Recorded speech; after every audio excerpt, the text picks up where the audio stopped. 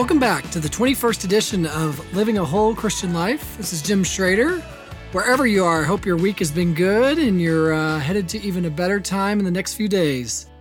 We're continuing our series on technology as it relates to, again, living a whole Christian life in the framework of this vision. And so this is a really huge topic. And one thing I encourage you as we talk about this in our third and final part here before we move on to the last piece of our framework is that there are a lot of resources on my website, james-schroeder, schroeder.com. And there's probably anywhere from 30 to 40 articles or series at this point that I've published at various outlets. And so it's such a huge topic. I often say to people that we could have a semester course on just the world of technology and how it's impacted our lives in many different ways. So, the last 15 years, I've spent a lot of time speaking and writing about this topic. And so, in just 3 short podcasts, there's no way we're going to cover everything that we need to cover. But as we left off from last week, the question really is, how is technology impacting our lives? Is technology guiding us, or are we guiding technology? Is it preserving and enhancing our health and well-being in a holistic way? Or are we exchanging that for convenience and experience and other promises of tech itself? So, it's interesting about this topic that I think a lot of times when people hear me talk about this or they've read an article, they might consider me being anti-tech in general. But as we go forward with this today, I really want to set the record straight here that I am not anti-tech at all. And in fact, I use tech on a regular basis. It has some amazing features. But the sense is that I believe that if we don't use tech wisely, or we must use it wisely, not immersively, that's when it has great potential.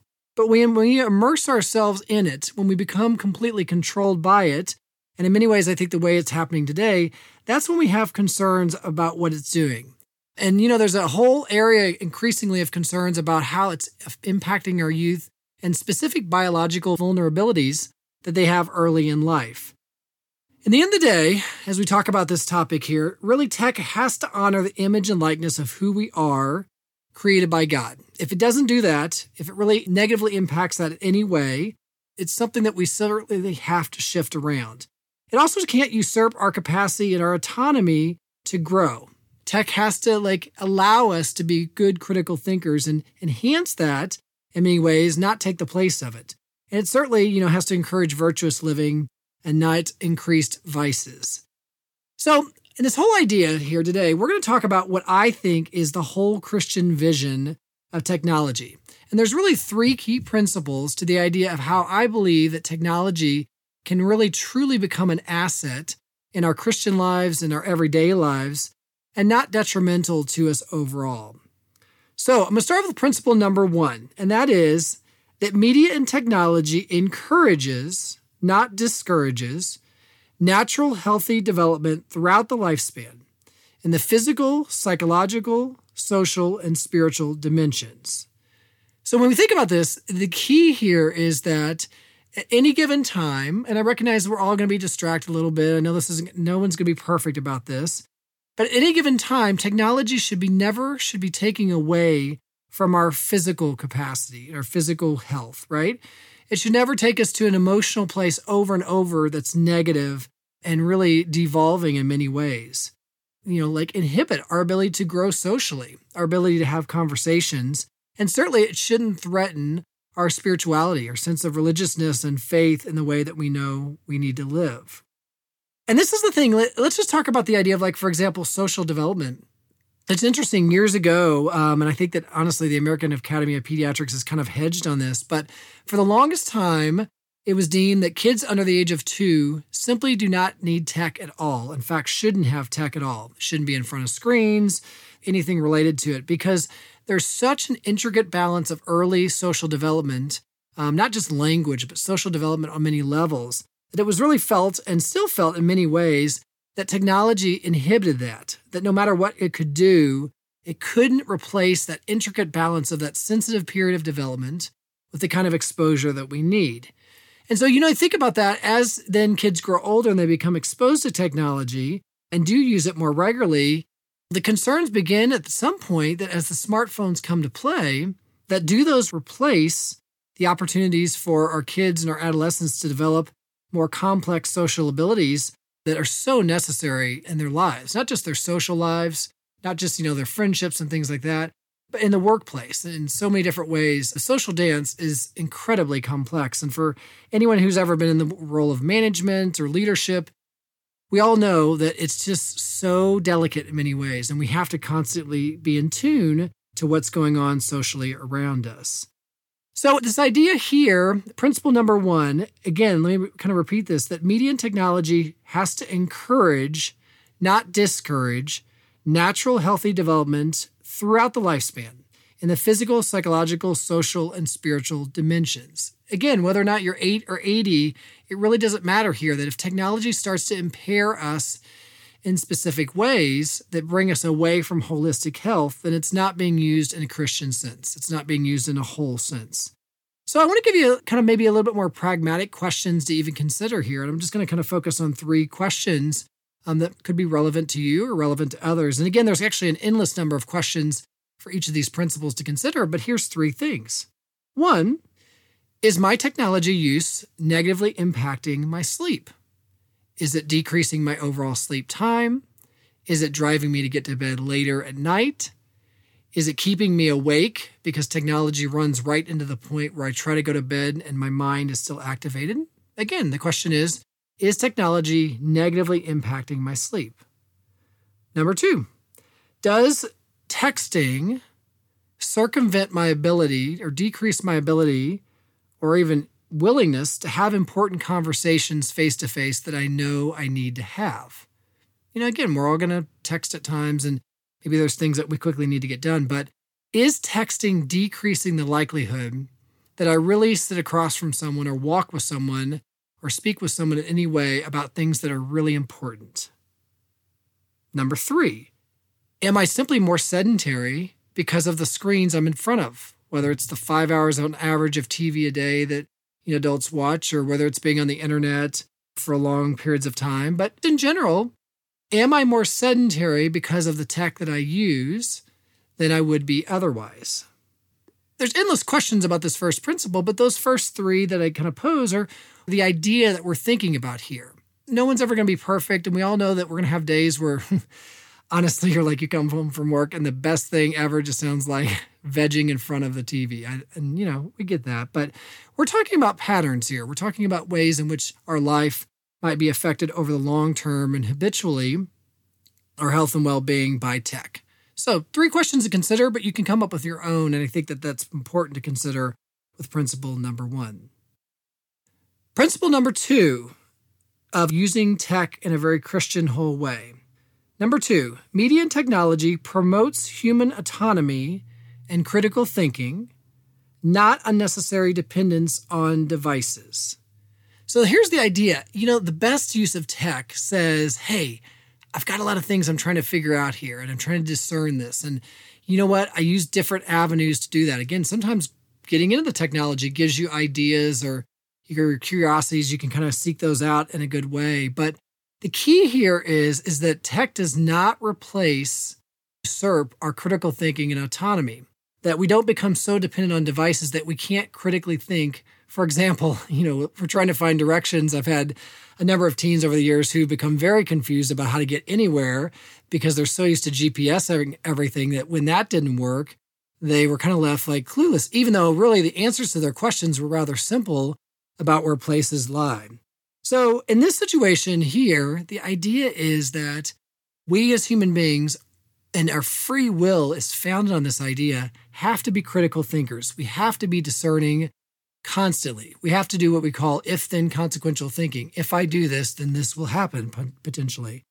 And if we start to kind of lose that, and we lose that sense of autonomy and critical thinking, it's not only difficult to just kind of execute many of the aspects of our daily lives. I would argue that as free will is the foundation on which God created human beings on this earth so they could be saved and salvation by Jesus Christ, as choosing that, if free will is compromised by technology, then in some ways we increasingly become almost robotic in what we do, and we're not choosing, we're not really going towards God in this own unique, honest way. So principle number 2, again, media and technology promotes human autonomy and critical thinking, not unnecessary dependence on devices. So here's again 3 key questions of many that you could ask yourself. Number 1, am I constantly Googling, or whatever search engine you use, before I think about something?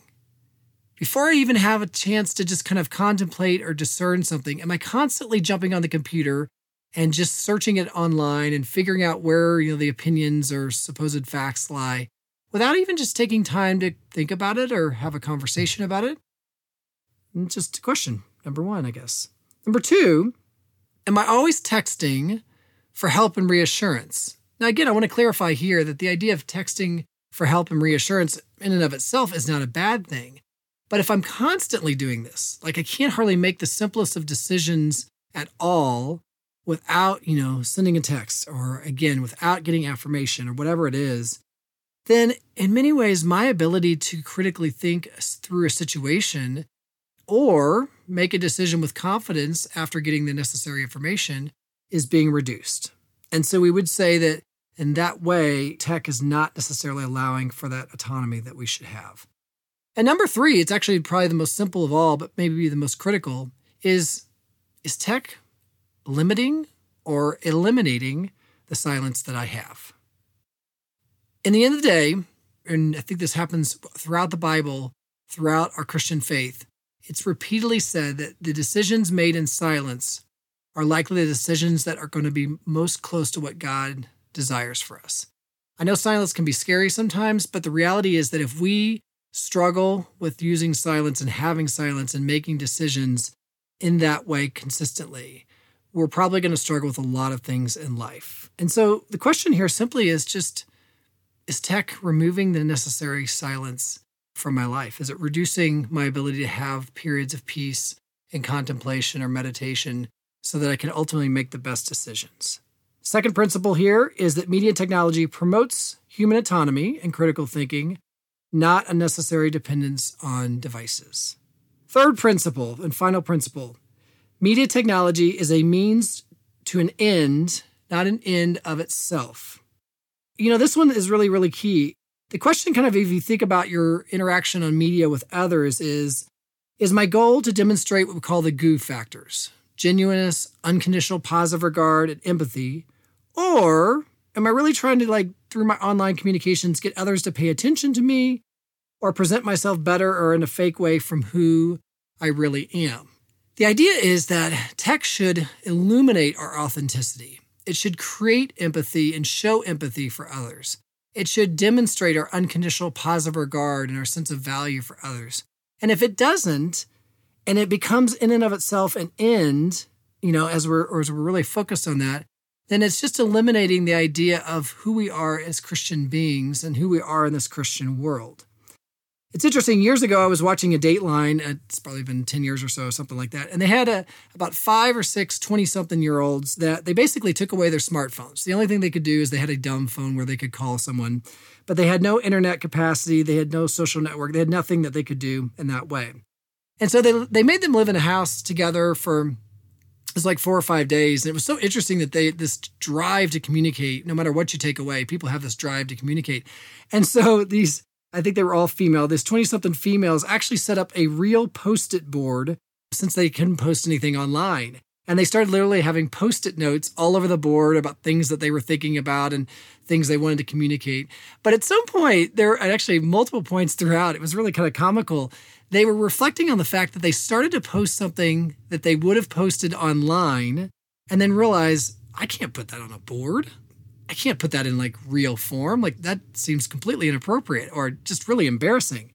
But the reality is that they would have done it online without thinking about it. So you kind of come back to this point.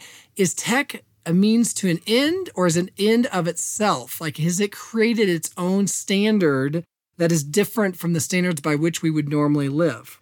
And so here's 3 questions for you to think about. Again, principle number 3, media and technology is a means to an end, not an end of itself. So question number 1, am I posting more to get likes or affirmation than I am to post for things that are truly authentic and important?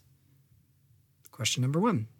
Number 2, am I using tech to disparage others, especially anonymously, instead of trying to find ways to connect or civilly discourse around topics that might be difficult? Number 3, am I working so hard to preserve an online, quote, streak that it is becoming more important than some of the other primary roles or primary health aspects of my life? Those questions are 3 of infinite number of questions, but the idea is in each of those areas, if you're answering yes to those or you're answering the direction that we would consider not as healthy, tech is becoming more of an end of itself than a means to an end. And that's when we have much more concerns. So they're all this here, these 3 principles. I think the key idea is that in the end of the day, if tech is really going to create a whole Christian vision of how we use technology, it really has to preserve, again, the idea of those GOO principles, that genuineness, unconditional positive regard, the empathy for others. And it really has to be based on those virtues that we live by, right? The cardinal virtues of like prudence and fortitude and temperance and justice. And ultimately, those virtues of faith, hope, and love. And the idea is at the very beginning, we'll talk about this later, that prudence of the cardinal virtues is actually the most important, and prudence gets misconstrued, and that's a whole other topic of itself. But in essence, prudence is just making decisions based on the reality that is and what is good. That is prudence, is that you're making decisions on an actual reality, again, or seeking the reality and what's good. And so much, I think, what happens today with our tech decisions is that we are not being prudent. We're not really seeking out what is not only reality, but what is the good. And so in the end of the day, so often tech takes over and takes us in different directions. I want to reiterate, I really believe that tech has some amazing capacity and has some features that really can bring us together in a much better way. But we're far from that. And so quickly we've dove in that we didn't even realize what principles we're living by. And I would argue that the 3 principles I lay out here today are really the framework. I know there's others, and others would have other opinions too, but the framework of a whole Christian view of technology. Because imagine a world where technology was actually used as an asset. Imagine a world where it was actually used to create greater happiness, create greater harmony, create greater health, and create greater holiness. Now that is a beautiful vision. Hope everybody has a great rest of your week. This is Jim Schrader. Be holy, be whole.